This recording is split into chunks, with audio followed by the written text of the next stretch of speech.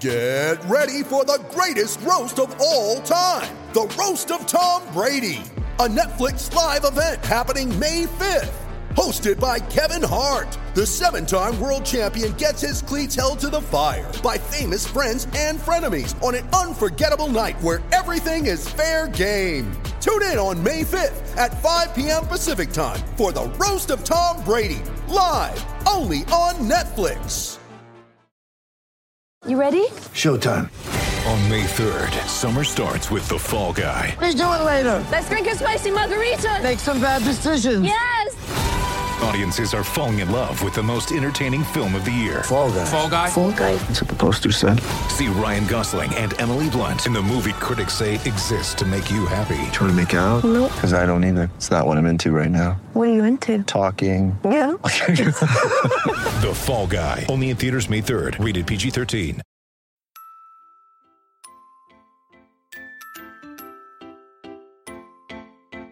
Uh-huh. I just feel like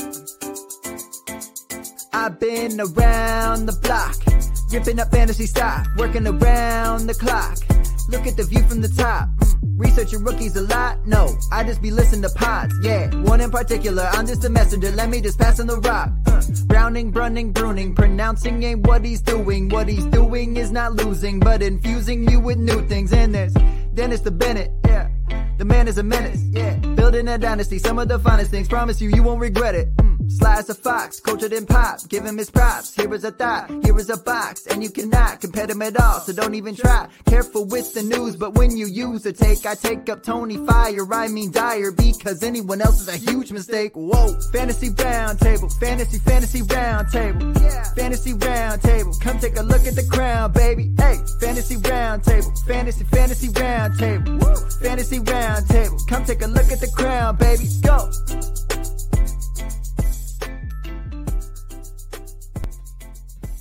What is going on, everybody, and welcome to another episode of the Fantasy Football Roundtable podcast. It is Tuesday. Matt and myself will be recapping the game between the Baltimore Ravens and the Las Vegas Raiders from last night. Ended up being a pretty good game that went into overtime. We'll talk a little bit about waivers and then our hits and misses from week one in our weekly rankings for the Campus to Canton website.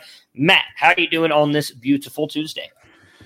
Doing pretty good. You know, it's that point in the season where you remember that as much as you're excited for football to return, you're going to be tired for 5 months. Yeah. I feel like that's been here for a while for me. I don't know. I feel like, this year, obviously due to, we launched this website and everything going on. I feel like there was no off season. There really hasn't been, but that's all right because we love it, right? We love doing this stuff. Love being a part of football and getting to talk about it. So I can't really hate on it that much. It's definitely been it's been a lot of fun. It's been the most fun I've been having doing this stuff for years, and we have been doing this for quite. What is this? Is this our third year together? I did it a year by myself beforehand. So this is our third year doing this. So yeah, it's time flies. It doesn't feel like it. So let's. I was a young man when we started, and now I'm middle aged. So was I. You guys think this is like, reddish blonde hair now. It's pure white from stress. I just dye it like constantly. So, but anyway, so let's jump into what happened last night between the Baltimore Ravens and I almost want to say I messed everything up anyway. So we are proud to be part of the Pigskin Podcast Network. I always forget to say that right at the beginning. Great network. We're thrilled to be a part of them. It's been a lot of fun. Ton of great podcasts, not just football, baseball, soccer, hockey, fantasy, everything. It's a whole lot of fun to be a part of them. Check them out. Matt. Yes.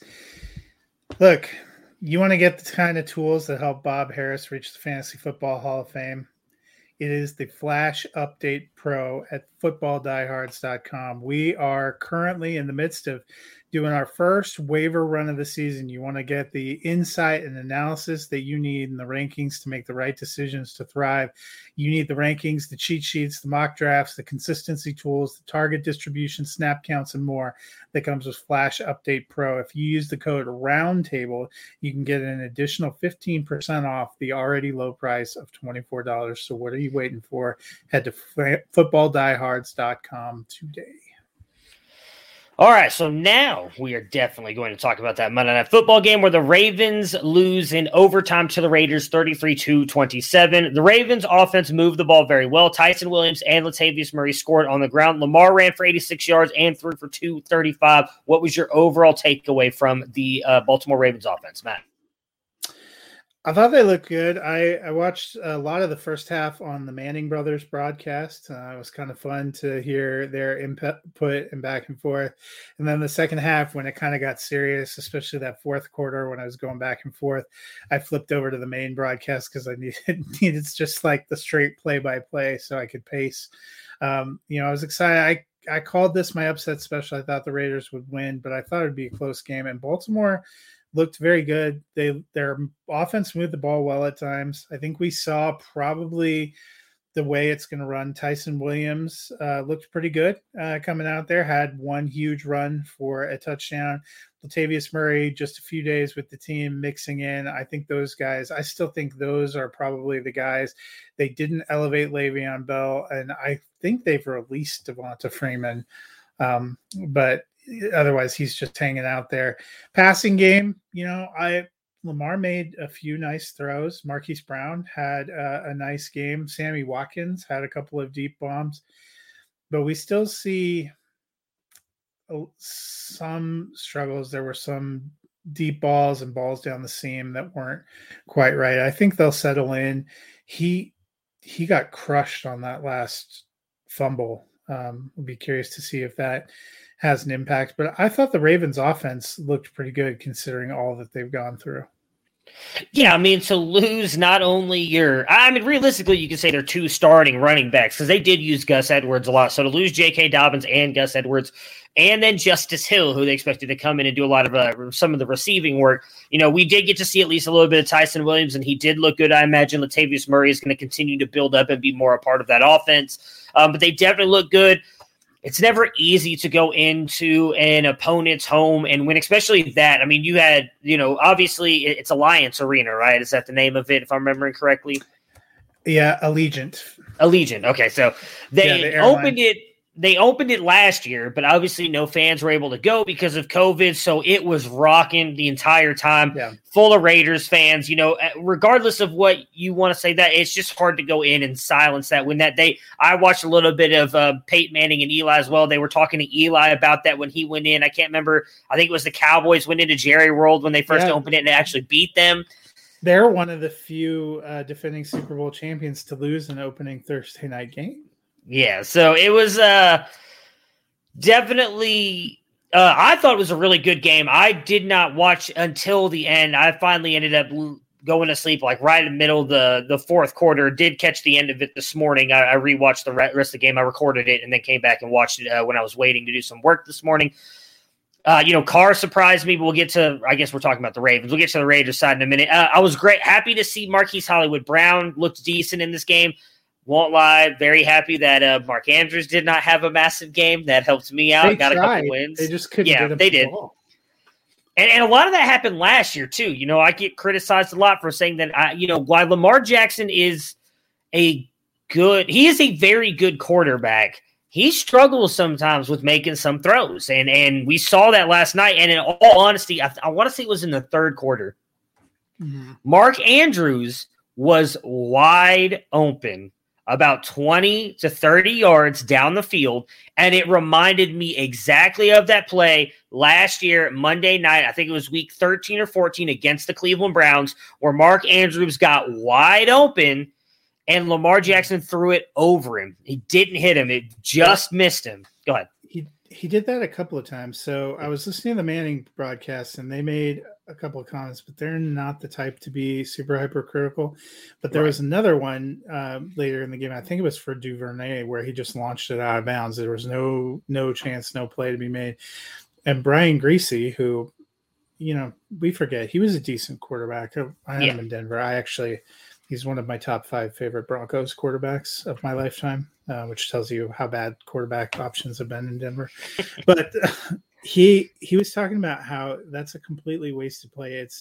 There's a difference between trying to make a safe throw that is not going to get intercepted and one that there's no chance nothing's going to happen. And there's a couple of those where he just didn't quite give the receiver a chance to try to make a play. And hopefully he'll get better. I didn't think the throwing volume was greatly increased from what I've seen in years past. I don't know how you felt.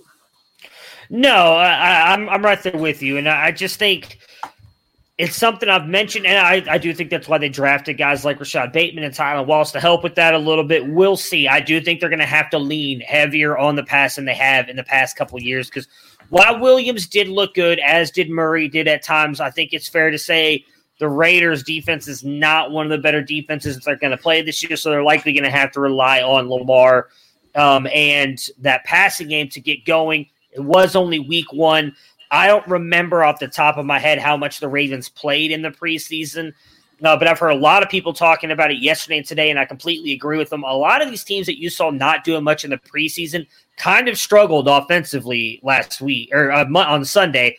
And I do think that's a big part of it is we used to see these guys play a little bit in game 2, then like an entire half in game 3, and then take that break in week 4. Yeah. Well, now you only have 3 games, and there was a lot of teams that didn't play at all. Now, didn't really seem to affect Matt Stafford and the Rams, but there was a lot of teams that it looked like it looked like it bothered them a little bit. The offenses weren't quite kind of up to what you would expect them to be. We saw a little bit of that last year because of COVID, so I think we'll give it a couple weeks and we'll probably see more of what Lamar really is going to be. Maybe it was just a little bit of, I don't want to say nerves, but first game back, all that stuff. He missed a couple throws, but I mean, they're still very good. Time with COVID too, or at least COVID protocol, which messes up. You have to wonder if that was an impact with a team like Tennessee too, where Tannehill and several of those guys were out with a COVID protocol, missing practice time. So not only are you not getting the game reps, you're not even getting all the practice reps. Oh, I have to imagine it does. There's no way that at the NFL level you can miss practice time and everything, whether it's due to COVID, whatever, and be I mean, the only person I think could probably do this is Mahomes at this point, because the guy can do anything. I give up. Or apparently Kirk Cousins, who missed a ton of training camp and cruised for a quick 300. Captain Kirk, though, he's just nice, easy. Just he's consistent. That's what you love about him. That's what I love about him, at least. If only his coach liked him as much as you do. Well, that's true. Maybe they should ask me to come be the coach. I think I could do a pretty good job there. It was definitely a slow start for the Raiders, but Carr threw for 435 yards. Waller seemed like he was the only one who got every single target. He did end up with 19. Jackson 4 for 81, and then Renfro 6 for 70. Zay Jones with the big touchdown in overtime to win it. Ruggs looked good. What was your takeaway from the Raiders offense? Yeah, I mean, Derek Carr was playing quarterback, looking at Darren Waller like he knew he was on my fantasy team and wanted to help. But I was a little nervous after that first half. He had like 13 targets, only 2 receptions. I was like, man, I got to get some. He ends up 10, 105, a touchdown. He's a beast. He's going to be a beast. Raiders were a little slow to get on track. Josh Jacobs is already injured. I feel like that's a perpetual situation. Their offensive line is not incredible. Neither he nor Kenyon Drake looked particularly effective, though the Ravens' front end of their defense is probably the better part of the defense.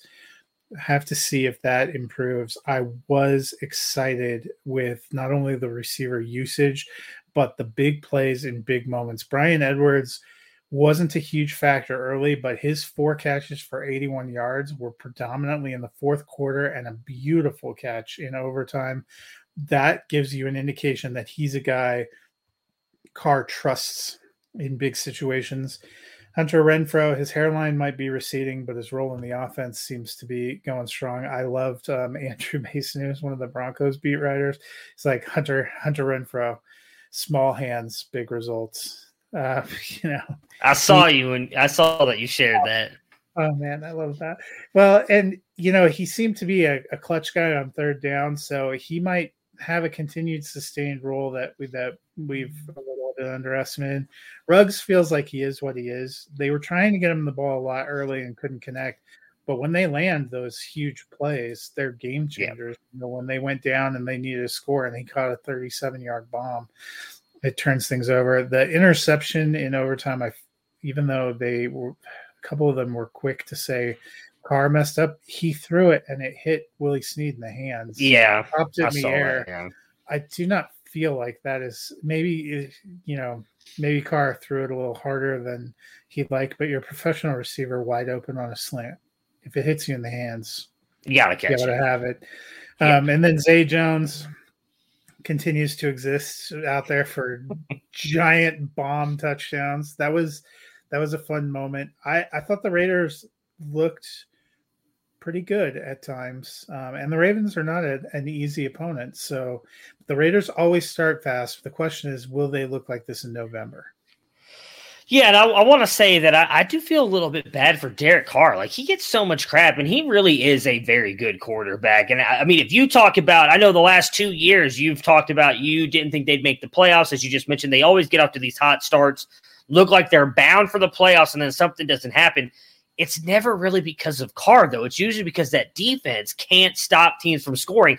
The Raiders are consistently putting up points, and again, we saw that last night. Now, Carl Nassib came up huge for them in getting that fumble on Lamar Jackson to allow them to then what looked like just Baltimore not realizing what was going on. And I mean, it was almost like, I really want to know, and I haven't seen any of the post-game stuff. I assume it wasn't a trick play, but the fact that like everybody was kind of like scrambling for the Raiders trying to get set, and then they called, it's almost like the Ravens weren't expecting them to call it, and they were going to call a timeout, and then they called it, and then Zay Jones just ran.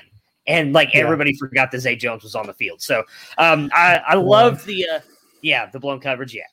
I love the Bryan Edwards catch. I honestly think he scored. I don't know. To me, it did not look like his knee was down, but I guess. And that almost turned from like a super exciting moment to a tragedy, because they couldn't pile drive it in with Carr, which I understand why people question, well, why not give it to Jacobs? Jacobs didn't look like he was healthy enough to move that pile. They were probably hoping the up quarterback would get in there.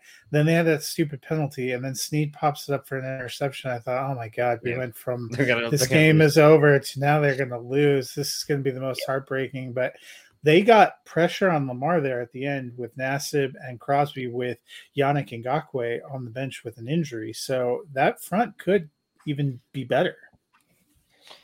Let's see here. So I forgot what I was about to say.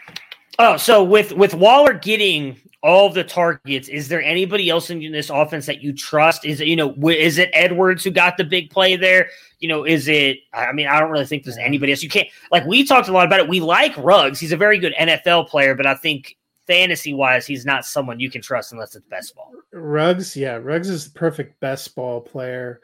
I would like to see, I'm probably a little more cautious waiting before I feel like Edwards is an automatic start. He had 4 for 81, which is encouraging, only had 5 targets. And again, most of those came later in the game. Probably of the current guys, if I need a deep league flex right now, it's Renfrow, because he seems to be getting consistent volume, and he's in a spot and a role where, we've seen guys like that. Cole Beasley does that. We've seen, guys who are just kind of soaking up. That's how Jamison Crowder made his living for the Jets for a long time. Renfrow seems to be that role for the Raiders and seems to work for him. I still have high hopes for Edwards. He was, I ranked him 38 last week. He finished 47. One more, if he gets that touchdown, I was dead on. Yeah. I'm excited to see if his role can expand. I mean, you got to remember, didn't really get a lot of time last year due to some injuries, and then with everything going on with COVID, I am excited to see this is really, in my opinion, kind of his real first year with this team and what he can do. Because I did not pick the Raiders to make the playoffs. I should pick them to be the worst in that division, but they looked a lot better at least last night than I expected them to. So, 9-8 energy. They definitely do. I don't even think I had them with 9 wins. I think I had them with like 5. No, so, only I thought they were going to be winning. that's just where I'm saying the NFC West clearly looks like the best division, but with that win, everyone in the AFC West won. That's going to be an intensely competitive division, and that's where one or two small things is going to make it or break it for Denver, the Chargers, and the Raiders. The Chiefs are going to be in there, but all those guys are going to be fighting to get in.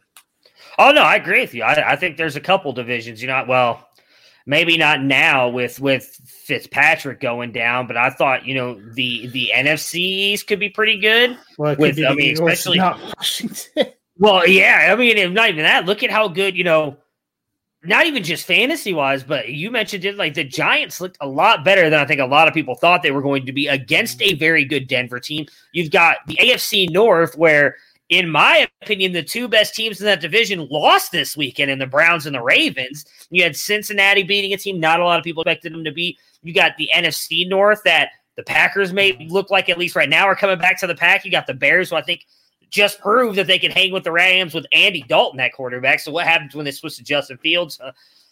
Maybe I was right with my first thought on Minnesota, that they're going to be decent with what happened. But I mean, there's a lot of very good teams. And the AFC East, I mean, the Patriots looked a little bit better than we expected. The Saints looked better than we thought they were going to be. Carolina. I think I only had. Fortunately, we have the AFC South.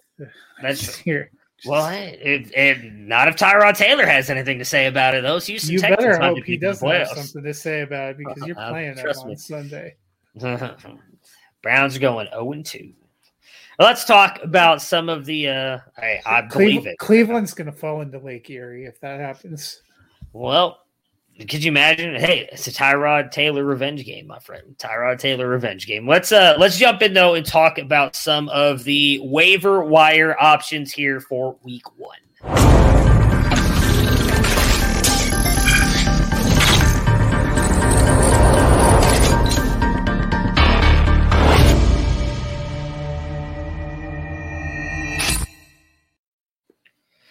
All right, so at quarterback, the biggest one we just mentioned, we'll talk about the top two. You just mentioned how good the Saints looked, which we were not expecting. Jameis Winston at 35%, Tyrod Taylor at 4%, who I believe I just was looking at it. What did he finish? He was a top 10 option in fantasy this past week. He finished as QB 11. I'm sorry, just outside the top 10.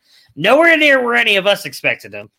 And then you've got Taylor Heinicke, who obviously will be the starter for at least 6 to 8 weeks with the Washington football team. Right now, we don't know if they'll bring anybody else in, but right now everything is they're going to stick with Heinicke, so he's going to be the starter there. How would you kind of attack these? Is it easily Winston's the number one guy, and would you spend how much of your fab would you try to put on him, to bring him onto your team?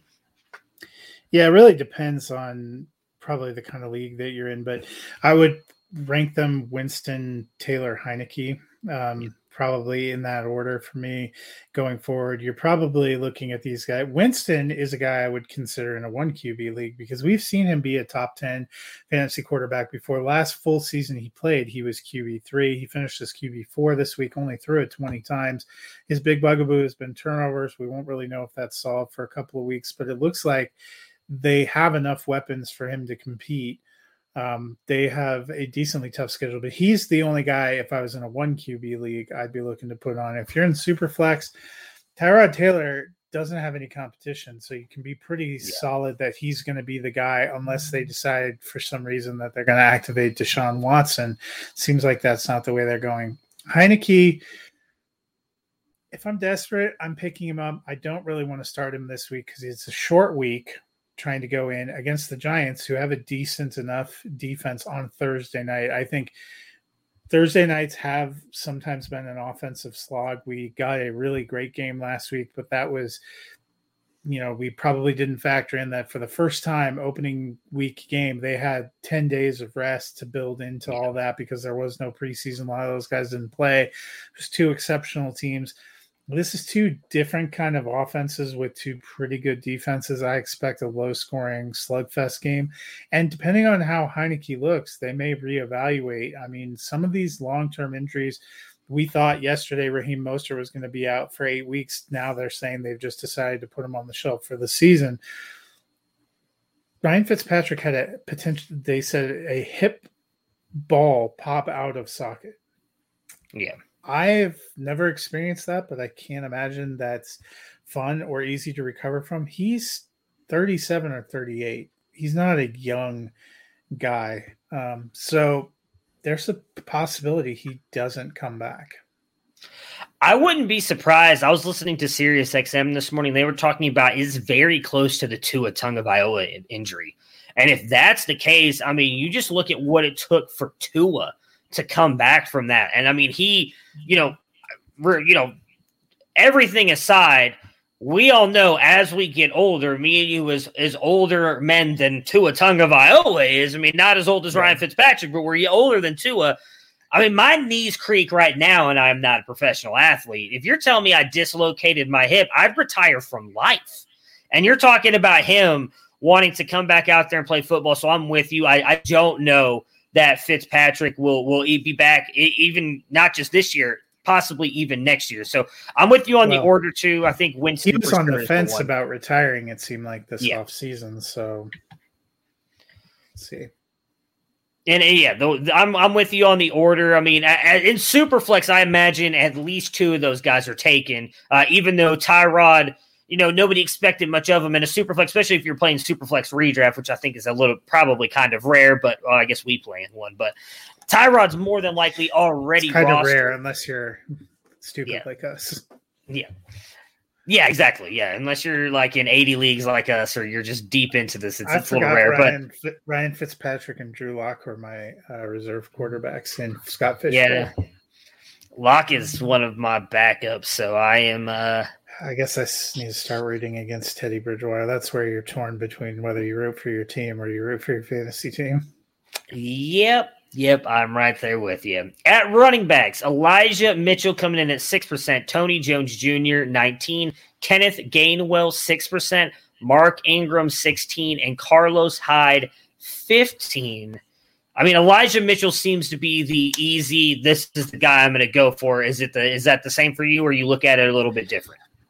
Yeah, Elijah Mitchell is, for me, the clear and away number one waiver order. You're probably best shot at getting him is if you're in a redraft league, because he wasn't the kind of guy that got picked up in a redraft. Unfortunately, I know in a lot of the dynasty leagues you play in as well, he was a guy that was routinely going in the third and fourth round, because at that point you were taking dart throws, and a 49er dart throw was better than others. I actually forgot that I rostered him in a couple of places until this morning, which was a happy surprise.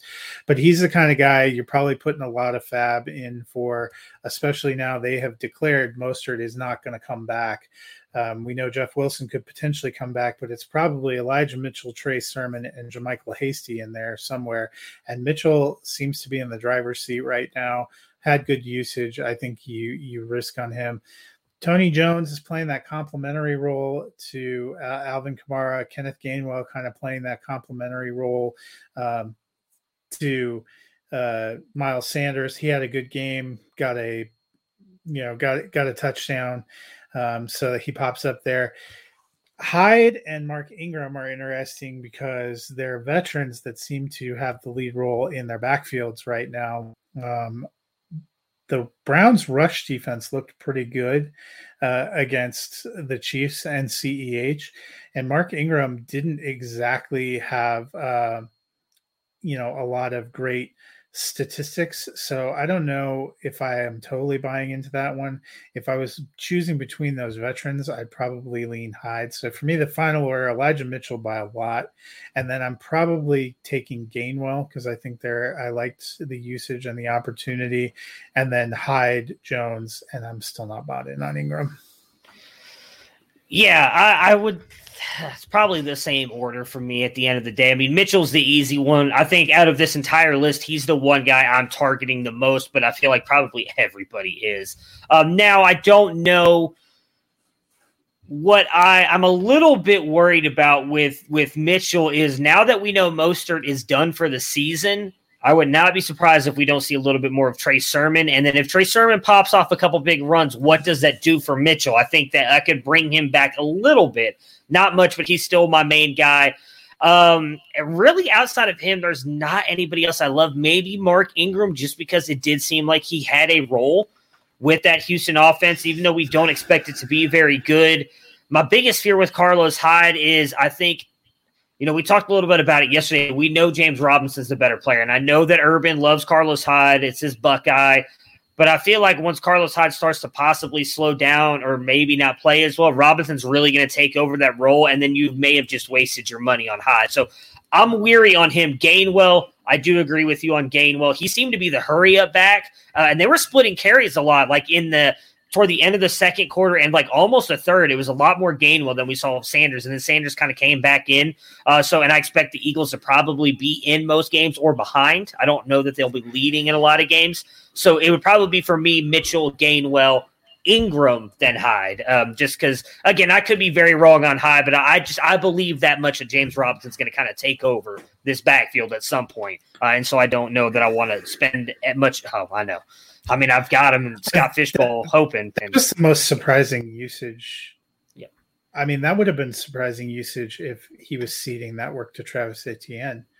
But yeah, good grief to Carlos Hyde. They don't have a good matchup this week either, though, because they have Denver's front. And Denver's front was pretty sturdy against Saquon Barkley. And obviously the Jaguars don't have an incredible offensive line. At the wide receiver position, the big one, Sterling Shepard, just 32%. Then you got Tim Patrick at 1%, Zach Pascal at 2%, Christian Kirk at 9%, KJ Osborne at 0%, Brian Edwards at 17%, and Van Jefferson at 2%. And you know what's great about this group at receiver is I think there are a lot of guys on here that you could probably also find on waivers in dynasty leagues, which seems crazy. But I know a lot of people kind of gave up on Brian Edwards after last year. I scooped him off the waiver wire in a couple of places right before the season in dynasty. Was also able to get him for a 4th-round pick. I really like him in long-term leagues. If you can find him, I think he's only going to keep going up. Shepard, I really loved his role and his usage. He seemed to have good chemistry with Daniel Jones. He is probably a guy I would target, especially going into this game. It seems like they're in a good spot. Tim Patrick's an interesting one. Jerry Jeudy is going to be out for at least 4 to 6 weeks. I personally think it could be longer. We've seen Tim Patrick have a good role before. He actually caught a touchdown pass in that game against the Giants on Sunday while Jeudy was still on the field. Pascal, we talked about a little bit yesterday, seems to always work his way in there. And I was really excited with what Christian Kirk did. I want to see a little more consistency. The only 2 on this list I have a question about is Osborne, who kind of came out of nowhere. That's the reason nobody's rostering him. He got 9 targets, same as Justin Jefferson. He put up some decent numbers. Is that sustainable? He would probably be my bottom choice here. Van Jefferson also feels like kind of, he did a lot of his damage on that 67-yard go route where the Bears defenders, for reasons known only to God, decided not to touch him down. That didn't feel like a lot of sustainable volume. It was a big catch, but he does have the potential to have those kind of big catches, but he's competing with Deshaun Jackson and Tutu Atwell for that kind of a role. So he'd probably be my next to last. When you get to those kind of guys at the top, if it's dynasty and you find him, Brian Edwards is by far my number 1. If it's redraft, I think I'm going Shepard, Kirk, Pascal, Edwards, Patrick.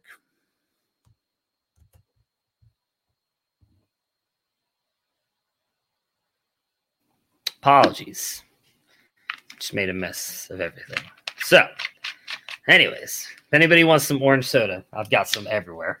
Here you go, bud. Hopefully it's not in your computer keyboard. No. Luckily, that is up here on top of the desk here. All right, so I agree with you on Van Jefferson. He is a guy that obviously they talked up a lot last season. And I do think that they're going to throw the ball a lot. So I am a little intrigued by him, but I really think obviously that offense is going to run through Kupp and Woods for the most part. So he's kind of a I don't think Higbee's going to happen. So maybe that's where we differ. Obviously, Shepard like is fetch. I'm going to will it into being. I hope so. Well, not anymore because I traded for him last year and then I cut him on a team this year because I needed a roster spot. And of course, now's the year he's going to go off. Shepard's the easy one. I mean, as long as he's healthy, he's clearly going to be. I think he finishes a wide receiver 1 this week. I don't know. He finishes a wide receiver 1. But I definitely think he's got wide receiver 2 upside, especially if he's going to get that volume. There is no reason to think that he wouldn't be. He's just got to stay healthy. After him, I mean, Tim Patrick, I don't know because I feel like he's going to get froze out a little bit by Sutton now. Maybe Sutton takes a little bit more of a step forward with Jeudy being out. I know that we kind of had hoped if Locke was the quarterback, that those two seem to have the better connection. Maybe that happens now, though, with Judy going down. I still believe Fant's there, and I know Joe Brady had Teddy Bridgewater getting 3 wide receivers relevant last year, but I kind of feel like that may be a little bit limited in Denver because I don't think they're going to pass the ball as much as Carolina did. Outside of them, I don't trust Zach Pascal. I would probably take a shot on Christian Kirk and Bryan Edwards. Just because Kirk, we have seen it. We talked a lot about it yesterday. He's had these really good games, but then it seems like 2 weeks later he gets hurt and then he's out for 4 and then tries to come back and it just never works out. Again, having Hopkins, Rondale Moore, I like that offense altogether. So if I had to pick an order for me, it would definitely be Shepard 1, then Kirk 2, Edwards 3, Jefferson 4, Osborne 4th over Pascal. Because I just think Pascal, and I could be wrong on this, I think Pascal's 5. Sorry. I just don't believe in Zach Pascal. I think he's just that he hits here and there. That's why I made the joke about it last week that was a Zach Pascal game because it was we didn't think it. And it's always the games you're like, no, this is going to be a Michael Pittman game or a Paris Campbell or Jonathan Taylor, and then here comes Zach Pascal to just like rue the day in fantasy. So I'm the furthest out on him and really Osborne because I'm with you. I really think that's a 2 wide receiver offense, and it's gonna be, in my opinion, Thielen and Jefferson. But if Osborne does it for another week or maybe 2, I could see it happening because I do think defenses are probably adjusting a lot more to Justin Jefferson this year because they actually got all that tape on him and everything. And while he's talented enough to beat that, if defenses are rolling coverages to him, Kirk is not a guy who's going to force it into somebody. So I think he may start jumping off to a guy like Osborne, which could end up then making him fantasy relevant because he doesn't really have that tight end outlet in Kyle Rudolph anymore because Irv Smith's injured. Based on what we saw on Sunday, though, I'd be worried that Kirk Cousins is going to be on his back a lot since they're playing Arizona, and the Vikings don't have an incredible line. No, that's one thing I don't think I've ever heard anybody say about the Minnesota Vikings is that they have a good offensive line. Tight end, there's only 3. Jawan Johnson, who's at 6%, Dalton Schultz at 1, and David Njoku at 1. Yeah, there were some other guys. I tried to pick interesting ones you might have a chance of actually getting. Jawan Johnson is by far my top pick there. We thought whoever was the tight end, the focal tight end for the Saints would be a good value. I think we had all thought it was going to be Adam Troutman, or at least we're trying to hope that it would be Adam Troutman, but it seems like apparently the best kept secret from camp is that they like Jawan Johnson and that he was trending toward being the number 1 tight end before the regular season. Some of these beat reporters are really quick on the draw with facts after the fact, which has been wonderful. I know there was a lot of complaints about some of the Bay Area beat reporters waiting after the game kicked off to say, oh yeah, Trey Sermon's behind all these guys. Oh yeah, Brandon Ayuk's fallen out of favor. These would have been things that I would like to know yesterday, to quote. So the funny thing is, I heard a thing today about Ayuk that it was actually because he's been dealing with an injury. And if you go and look at the second half, he was actually getting more snaps than the other wide receivers. It was just that he was dealing with an injury, so they kind of slowed him up at first. But then in the second half, he was out there. He just never really got targeted. So I guess – I don't know what to believe with the 49ers because maybe I'm wrong. I could have swore I remember them talking up how good Trey Sermon looked like all offseason, and now all of a sudden he's been beaten out by Elijah Mitchell and JaMychal Hasty. We made some jokes about how often Derek Carr was targeting Darren Waller, but if you look at the San Francisco pass distribution, he literally seemed to only have eyes for Deebo Samuel. The dude got 12 targets. Kittle got like 7, and then I think the next closest was Sheffield with 3. So there wasn't a lot of target spread distribution. Yeah, we'll have to see. I'm hoping Ayuk's a one off, but I'm a little nervous because the hope was that he was clearly above Deebo Samuel. It didn't feel like that right now. But back to these tight ends. Juwan Johnson's probably the guy I'm going after. I liked Dalton Schultz coming into the season. I thought he was going to have more of a role than people thought. That being said, I don't know if I feel consistent that he's going to get you tight end 15 or higher every week. I think that both those Dallas tight ends are involved, and there's going to be a lot of weeks where they're in the tight end 20 to 27 range, which is what gives me a little bit of a moment of pause there. David Njoku, same thing we kind of talked about yesterday. He's probably one of 3 tight ends that's going to be used while they use 5 receivers and 2 running backs. I don't know if, Njoku and Schultz are decent stashes, but I don't know if they'll have consistent enough volume. The only one that I think could be a potentially startable option is Juwan Johnson, who saw 3 targets out of 20 pass attempts, caught all 3 for 21 yards, 2 touchdowns. Means they're looking for him in the red zone. Yeah, I mean, the one good news I'll say just back to Ayuk really quick is Deebo Samuel's likely going to get hurt here in the next couple of weeks. So then it'll be Ayuk to the moon if he's not getting targeted by next week. I think I'm going to go in Njoku. He looked really good.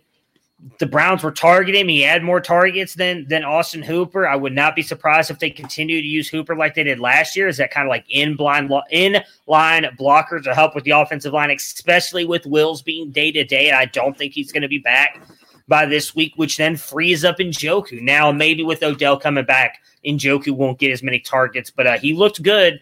I would not be surprised if he is at least decent for the next couple weeks.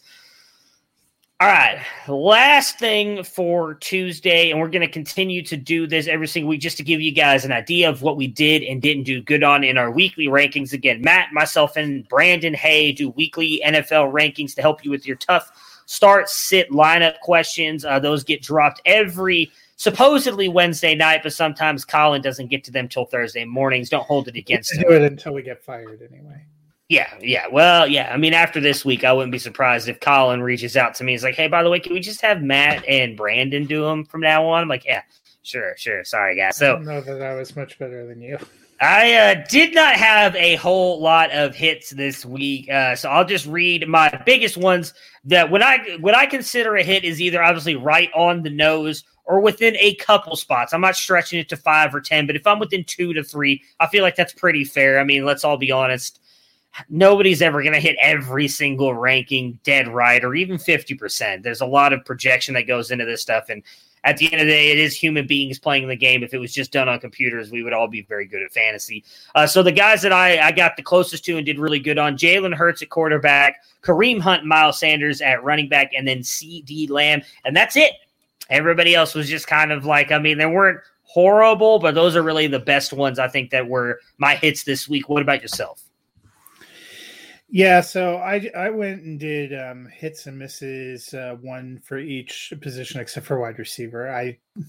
There was nothing that I considered a great hit. So for me, a hit at quarterback, I called Kyler Murray being QB1. He actually finished as QB1, so I thought that worked out. Running back, I had projected Nick Chubb to finish RB6. I was a little bit higher than you guys who thought he'd be lower. He finished as RB5, so I felt pretty good about that. And then Noah Fant, I projected him as tight end 7. He ended up as tight end 8. I thought against that kind of Giants defense, he was going to be a focal point for Teddy.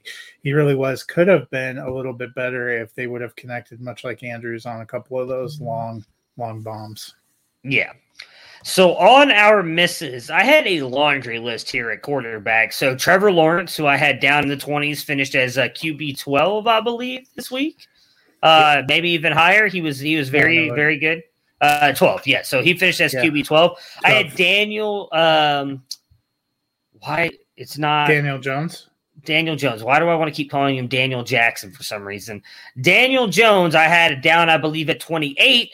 He finished all the way up at 14. Was it? 14. So he had a much better day than I expected. I mean, Tyrod Taylor is the obvious easy one. We'll skip that. I had Lamar Jackson as my QB1 this week. He finished all the way up at 20. So that was a big miss on my end. I think that's got to be because of that fumble at the end, right? I guess so. I mean, that's only 2 points, right? That's only 2 points, though. That's not that big. To be fair, though, the difference between QB 20 and QB 9 was only 7 points. Yeah, but still, I mean, that's only 2 points. So it bumps him up to like QB 15. I had him as QB1 on the week. I wasn't riding that Kyler Murray train like you and Dennis were. So I was even if he goes up to QB9, I think that's a miss on my part. So Kyler, but I also thought Tennessee's defense might still be suspect, and right, they were.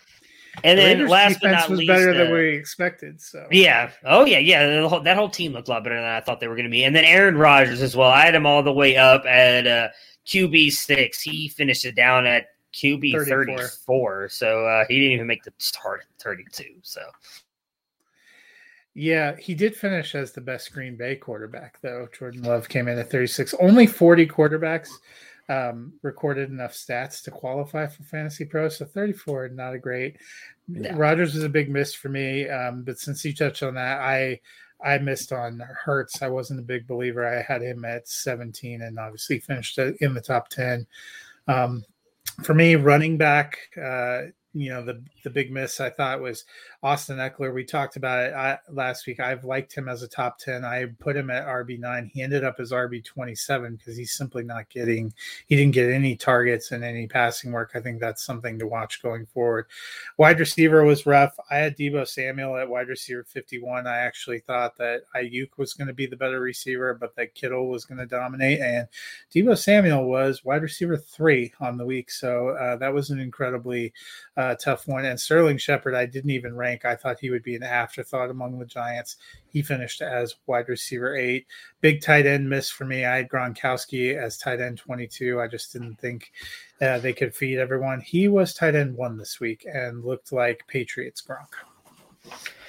Yeah, so obviously I missed on some of the guys you just mentioned there as well. Didn't have Shepard ranked that high. I had I actually think I only ranked Galladay from the Giants. Deebo as well. I had Ayuk ranked fairly high. One of my biggest ones, I think, on the wide receivers were Antonio Brown and then Sterling Shepard. Obviously, Brown I had ranked way below the other two for the Tampa Bay Buccaneers. Obviously, he has a massive day. And then David Montgomery, I had him as running back 16, finished as running back 5, I believe, on the week. I mean, he just had a massive 4, running back 4. So great day for David Montgomery, and I was not expecting that at all. I thought the Rams defense would be able to bottle him up for the most part. He definitely proved a lot of us wrong, looking just like the guy he finished the season as. So, well, Jamal Williams, we'll have to see if it was garbage time, but I had him in the 30s. He seemed to be a pretty solid running back 3, finished as RB2. Yeah, it's was definitely a weird week, but hey, now we know we can focus on next week and improve the process and try and get, only 15 wrong instead of however many we got wrong now. But we will, Matt and myself will be back again tomorrow to give you guys some of our ranking stuff, and then we will preview the Thursday night football game, which is Giants-Washington. Yeah, a nice awesome. 6-3 game to kick off the second week. That's all right. That just means I get to go to bed early. I'm not gonna fight it. Not gonna fight it at this point. Just got to figure out if I want to start Saquon Barkley because I feel like that's probably a bad decision at this point. I think he probably needs.